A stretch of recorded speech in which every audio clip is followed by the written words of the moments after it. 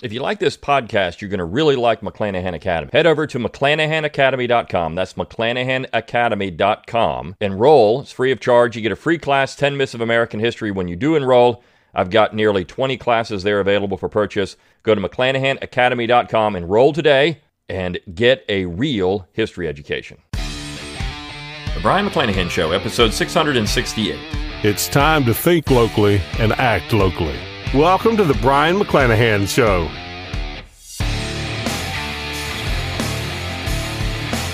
Welcome back to the Brion McClanahan Show. Glad to have you back on the program. Very glad to be here. Don't forget to follow me on Twitter, like my Facebook page, and subscribe to my YouTube page where you can watch this podcast. Find all those social media accounts on my webpage, BrionMcClanahan.com. That's BRION, McClanahan.com. While you're there, give me that email address. I'll give you a free ebook, Forgotten Founders, free audiobook of the same title, read by yours truly. You can support the show by going to McClanahanacademy.com. You've already heard about that. Purchase 1 or 20 of my classes there. You keep this podcast free of charge. If you're watching on YouTube, click on the Super Thanks button underneath the video. That way you can throw a few pennies my way.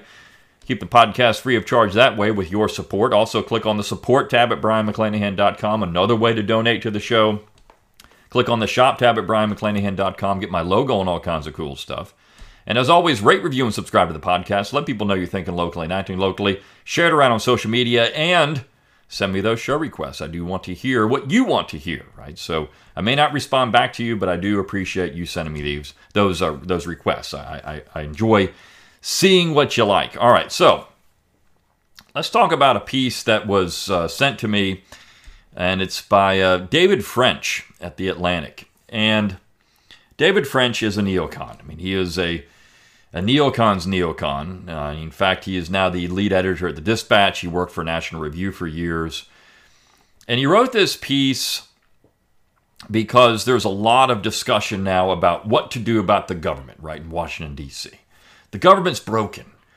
And it's broken, so it can't do anything. And we've just had these Supreme Court decisions. And of course, these decisions have thrown the left for a loop because they don't know what to do about it. Now, their policy arm of government has become dysfunctional. They don't believe in judicial review anymore. They're writing about this. I've talked about this for weeks, how the meltdown from the left has been just completely hilarious because, again, their policy arm, which is the Supreme Court, is now not working the way they think it should.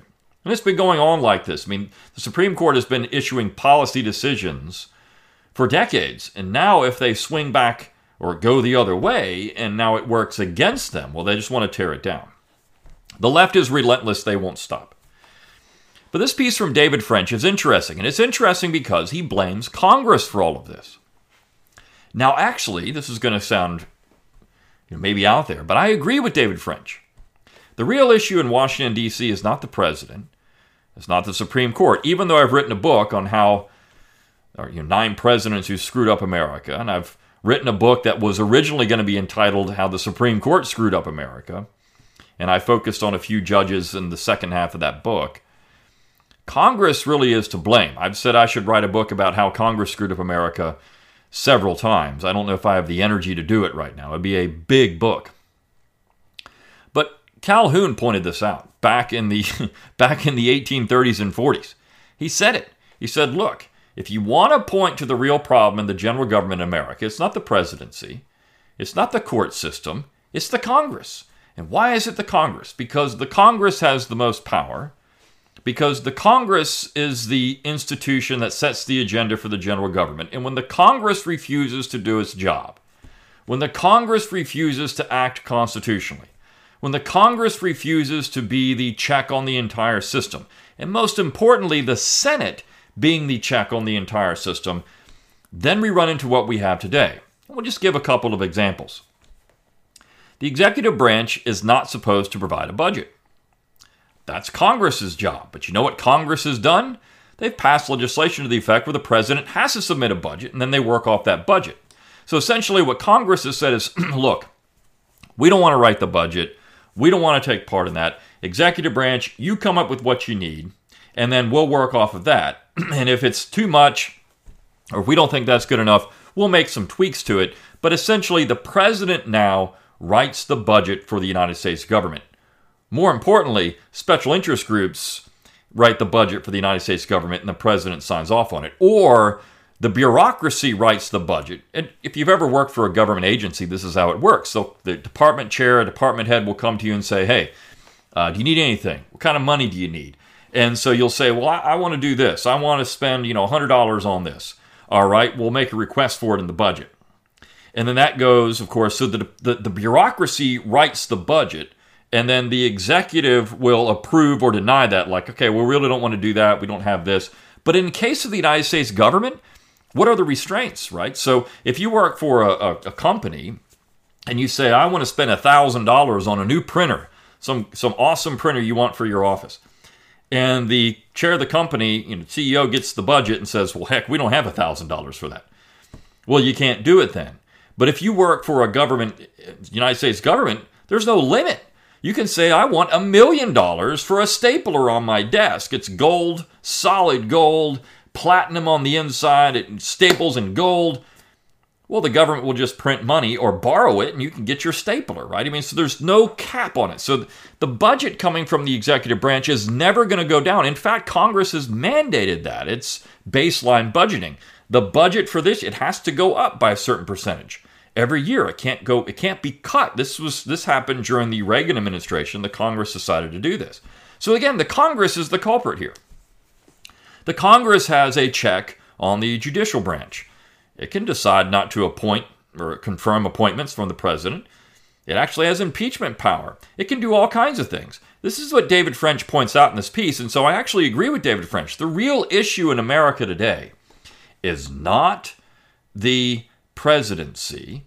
The real issue in America today is the Congress. And of course, it's the dirty little secret. When a president stands up and says, I'm going to raise your taxes, they're lying. When a president stands up and says, I'm not going to raise your taxes, they're lying, because they can't do any of that. The only entity that can do that is the Congress. Now, we think the president, through a pen and a phone, as Obama said during his administration, can do a lot. But you see, Obama ran into the exact obstacles that everyone has to run into when they go into the executive branch. This is what I've said, be cautious about Ron DeSantis. He's not going to change the world if he becomes president. Trump couldn't do it either. The institution of the general government is too big. The only entity that can change government in America, it's not the federal government, it's the states. This is why Ron DeSantis has been so successful, because he's shown as a governor, look at what I can do. I can completely thumb my nose at the general government, and they can't do a thing about it. They can threaten, they can blow hot air, they can do all kinds of things. But at the end of the day, they really don't have any power. They can take me to court, but of course I've got lawyers and I can fight that back too. And so we'll have to go back and forth on this. But at the end of the day, the real power in America are your governors. This is why I encourage anyone who says, I'm going to change government, run for governor. Get involved in the state legislature first and then become governor of your state. That's how you really do it. Because the governors have a tremendous amount of power. And look, the left realizes this too. They figured it out during the pandemic, the quote-unquote pandemic. When Cuomo was, the darling, and he can do whatever he wants. I'm not going to listen to Trump. I'm not going to do this. The left figured out federalism real quick. They've also figured out, of course, with the Dobbs decision. Now they're going to have these sanctuary states and everything. They're figuring out federalism, right? And so is the right. They're figuring it out too. Federalism is how you keep this entire system together. All the founding generation knew it. They knew it from the beginning. The only way you keep the United States together is through federalism, because if you don't have that and you have one-size-fits-all government, they go back to the Baron de Montesquieu on this, right? You have to have a despotism for a country the size of the United States, third largest country in the world. You have to have a despotism or a tyranny to keep it all together under one single policy, because you're going to have too many people to manage. Now again, where is the problem? It comes down to Congress. Congress, we think Congress, people should go to Congress and they should pass legislation. In reality, Congress should be there as ambassadors from the states, and they have very specific things to do, and they're not very detailed in terms of dealing with the minutiae of the states. They can handle defense. They should be talking about that. What do we do with foreign powers? What do we do with foreign policy? And they should be talking about trade. Outside of that, there should be nothing. There really shouldn't be anything for Congress to do. These people should be almost invisible, irrelevant in many ways.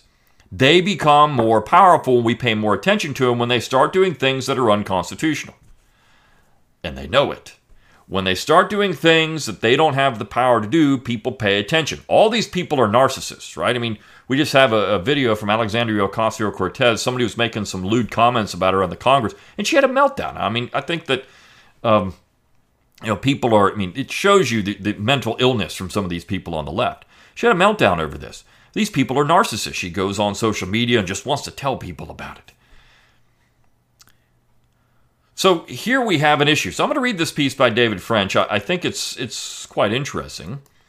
He says, on the last day of the Supreme Court's most recent term, the court released 2 cases that highlight a challenge to American democracy, a challenge that is the direct result of one of the founders' more consequential miscalculations. They granted Congress more power than any other branch of government, and they mistakenly thought Congress would possess a sense of institutional responsibility and authority. Instead, it is largely a partisan body drained of any sense of independent civic duty, and American democracy suffers as a result. Now, again, we don't have a democratic central government. We have a federal republic. The problem is that Congress is trying to do too much, or they're doing too little to control the institution that's there, to maintain federalism and the checks and balances of the entire structure. The 2 cases seem unrelated at first glance. One is West Virginia v. EPA, in which the Supreme Court struck down the Environmental Protection Agency's Obama-era Clean Power Rule. The court relied on the so-called major questions doctrine, a relatively new term for the legal idea that if Congress intends to delegate significant power to regulatory agencies to fashion new rules and regulations, it has to do so explicitly. So this is the thing. Can Congress delegate to an executive agency legislative power?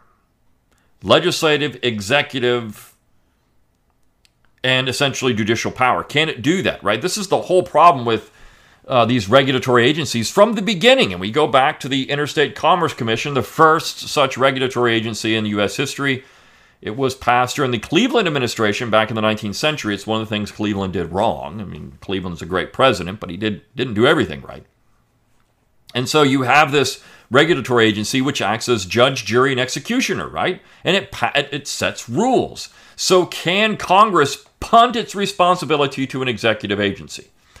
I would say no, that the founding generation never considered that, to have a bureaucracy doing stuff that Congress should do. The second case is Biden v. Texas. The court upheld the Biden administration's decision to reverse the Trump administration's Remain in Mexico policy, which required a small number of non-Mexican nationals who were detained at the border to wait in Mexico during their removal proceedings. He says, what do these cases have in common? They both arose from serious and problematic congressional inaction. In the EPA case, the executive branch was responding to legitimate concerns about climate change. Legitimate concerns. But the executive branch is not supposed to be a lawmaking body. Well, David French has the light go off, right? In the Remain in Mexico case, Congress failed to fund sufficient immigration detention facilities, rendering it impossible for the president to comply with Congress's mandate that immigrants who are not clearly and beyond a reasonable doubt entitled to entry shall be detained. This left the president with the choice of releasing migrants into the country or requiring them to return to the foreign territory contiguous to the United States from which they arrived. Article 1, Section 1 of the Constitution states all legislative powers herein granted shall be vested in a Congress of the United States. With the growth of the administrative state, Congress has effectively delegated some of its legislative powers to administrative agencies, which promulgate regulations that have the force of law.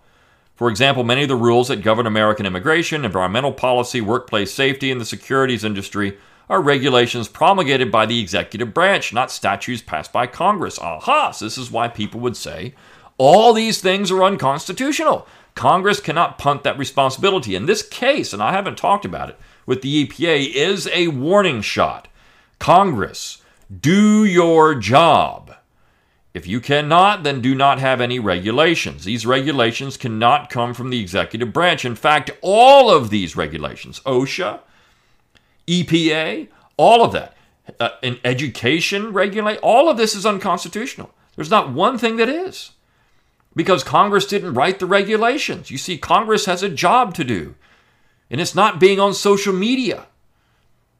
They have a job to do. And they don't do it.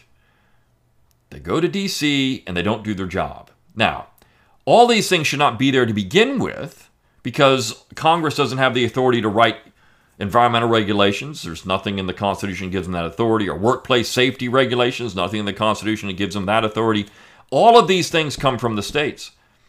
And so the state should be doing this stuff. The state should be more of the administrative state, the more bureaucratic side. In fact, our whole system is upside down. States should actually require more taxes than the federal government because that's where, if you're going to pay taxes for all these things, that's where you have to do it, right? So your state should be soaking you for taxes if anybody's going to soak you for taxes, not the general government. But we flip this around and the general government takes money and then gives it back to the states.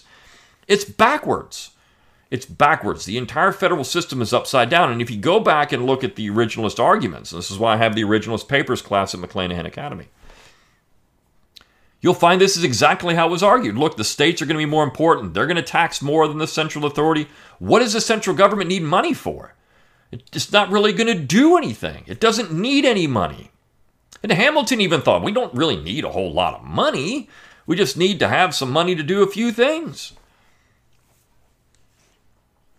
Now, the other thing I find hilarious about this French piece is that the left and the Republicans, the neoconservative Republicans, are figuring out that their worship of the state has got its problems. A lot of these issues are not government issues anyways. They should be on the scope. But Lincoln in 1838 came up with the idea that we should actually worship the state. In the United States, we should have a secular religion. We worship the Declaration and the Constitution. This is his Lyceum address. I cover it in Reading Abraham Lincoln at McClanahan Academy. This is what Lincoln was suggesting, and this is what all these people do. They look for the state to answer all these questions. The piece continues, Chief Justice John Roberts sees a problem there. In his majority opinion in the EPA case, he wrote that any judicial inquiry into administrative authority must answer, quote, whether Congress in fact meant to confer the power the agency has asserted. If Congress did not mean to confer such power on the agency, then the agency does not have the legal authority to act, no matter how pressing the matter or how urgent the crisis. In other words, if Congress fails to act, its failure does not empower the executive branch to fill the legal gap. I would question from the beginning, Roberts is, if Congress even has the authority to do this stuff at all. That's really the issue here, not just an administrative subdivision of the executive branch, but does Congress have the authority for any of this?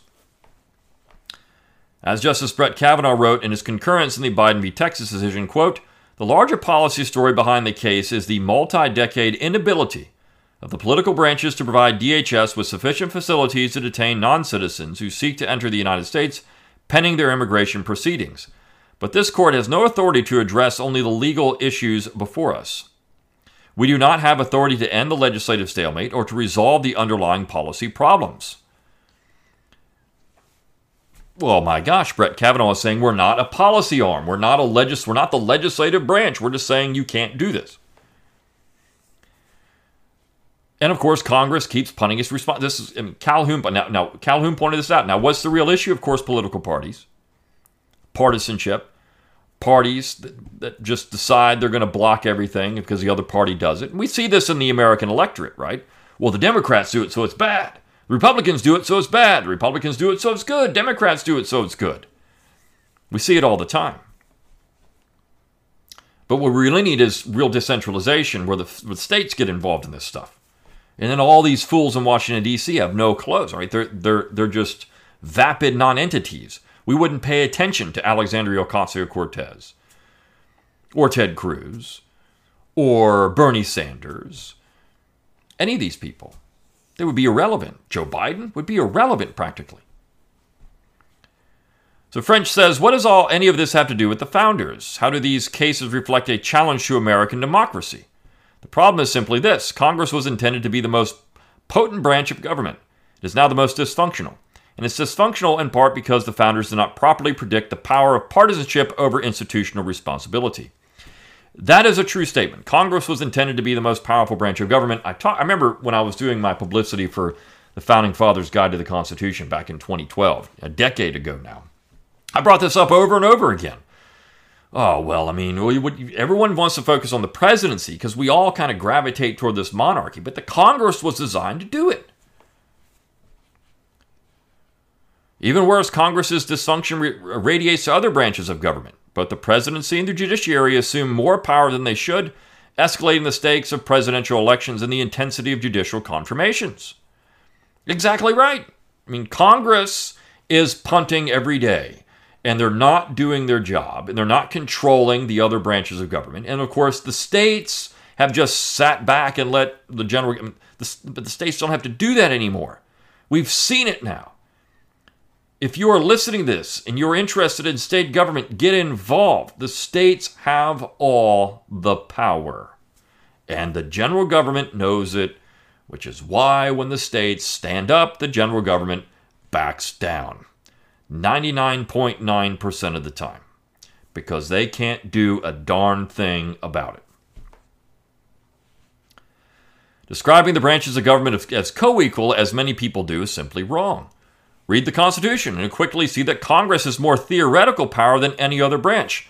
Let me correct that for a second. The Senate has more power than any other institution in Washington, D.C.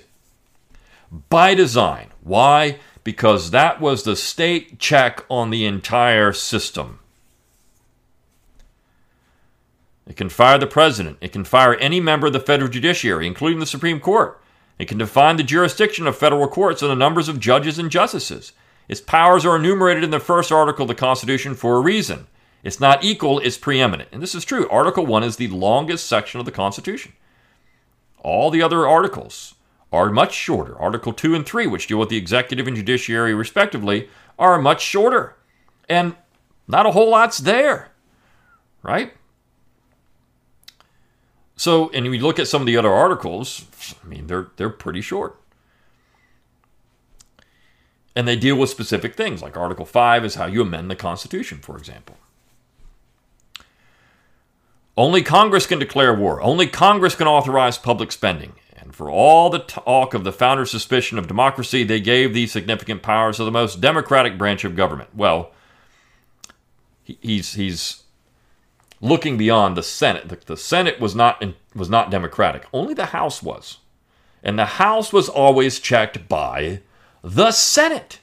And the Senate, the Senate is the most important thing. And the 17th Amendment has done a lot to distort what the Constitution, the Federal Republic is. But the Senate is the key. You control the Senate, you control the entire government. The left knows this. This is why they want to abolish the Senate, because the right controls more states. And so when you control more states, you control the Senate. It's always been this way. What do you think the entire sectional conflict was over? The Senate. The entire time it's over the Senate. In reality, however, this independent congressional power depends a great deal on its willingness to uphold its institutional responsibility, to see itself as a separate branch of government that is jealous of its own power and prerogatives. The constitutional theory isn't that, say, Democrats will check Republicans, but that Congress will check the presidency. Again, that's 100% correct. The founding generation couldn't see parties. Now, Washington saw it coming in 1796 with, of course, the help of Madison and Hamilton. But Washington saw it coming. That's part of the farewell address. Do not become factions, because those factions will gum up the works and it'll get impossible to do things. But the real issue, as Jefferson pointed out in 1798, was not that. It was the power of the center over the power of the states. If the states stood up, the center would not matter. All this partisanship in Congress would not matter because the states would deal with all this stuff. If we just had a commitment in the American polity to federalism, none of this would matter. You want to change things, you got to have a commitment to federalism on both the left and the right. Not just on the right, but on the left too. These idiots that are protesting in California after the Dobbs decision should not even be out there protesting. Nothing changed in their life. They can still go do whatever they want. Now, people in red states, quote-unquote red states, some of their lives changed. But they're the vast, in the minority in those populations. If we believe in democracy, this is what we get. We got to stop thinking of the nation. This is why Abraham Lincoln did so much to screw up America. Because we nationalized everything in 1865. Should have never happened.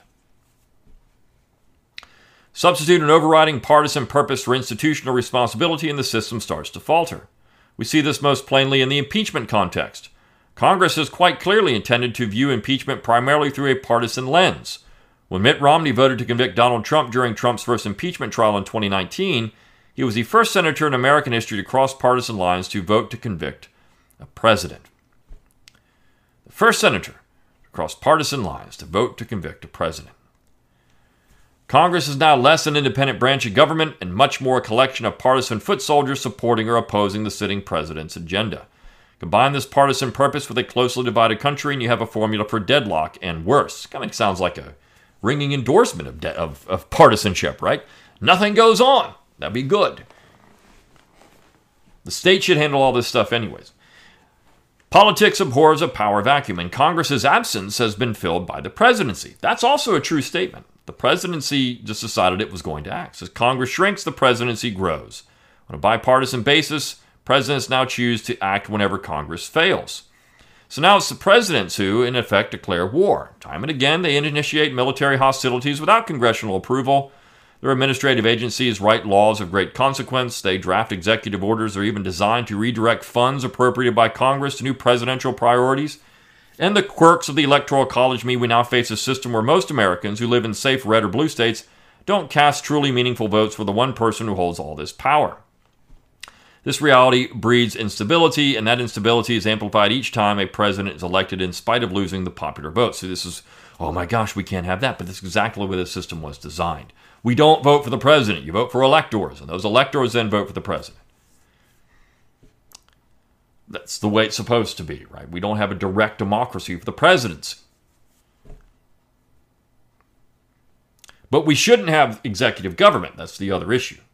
If we didn't have executive government, all this wouldn't happen if Congress actually did its job. More importantly, if the states did their job and checked the entire system, which they can do.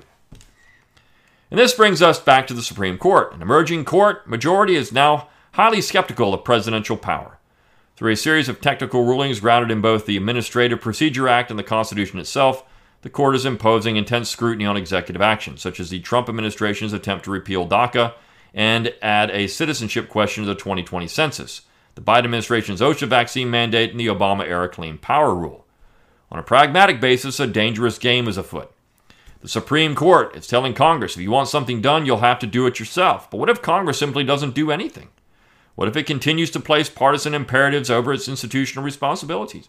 The Supreme Court can deny the president additional power, but it cannot force Congress to do its work. Well, you know what happens there? Then the states have to get involved. This is not a dangerous game. This is what needs to happen. The states need to start doing this stuff. This is a ringing endorsement of think locally, act locally. That's what the court is undoing nationalism. And that's exactly what needed to happen. Indeed, if Congress continues to abdicate its fundamental constitutional obligations, it will cause even more degradation in the American body politic. So what? The states can handle this stuff. Troubling gaps in law and policy will be left entirely unaddressed. No, they won't. They'll be handled by the states. And a less and less powerful president will be unable to alter the national course. Hallelujah! There's no national course except in foreign policy and trade. That's it! All this other stuff should be handled at the state level. See, French is operating from a nationalist position, from a Lincolnian position. We need to disabuse ourselves of that. That's the whole point. You can't have nationalism and have real effective government in America unless you have a dictator or a monarchy. And we don't have a hereditary situation in the United States. We're going to get Joe Biden's. Despite all this, however, the court is constitutionally correct. Of course it is. It is not the role of the judicial branch to enlarge the power of the presidency merely because Congress has lapsed into partisan impotence. Ratifying the continued expansion of the administrative state would only enable Congress's worst instincts and further damage American democracy. What would further damage is American federalism. That's what's at stake here. French doesn't get it. This was produced in the Atlantic, by the way. But that's what French can't see. So I like this piece because he gets it almost all the way right, but because he's a nationalist, he can't see the real issue. He can't figure it out, and he's a neocon, so he's lost. He's down the Lincolnian nationalist rabbit hole, and he can never get out of that. Now, I know you can. That's why you listen to this podcast. So this is why I do this stuff. and why I talk about these things. All right. Hope you enjoyed this week of the Brion McClanahan Show. I'll see you next week. See you then.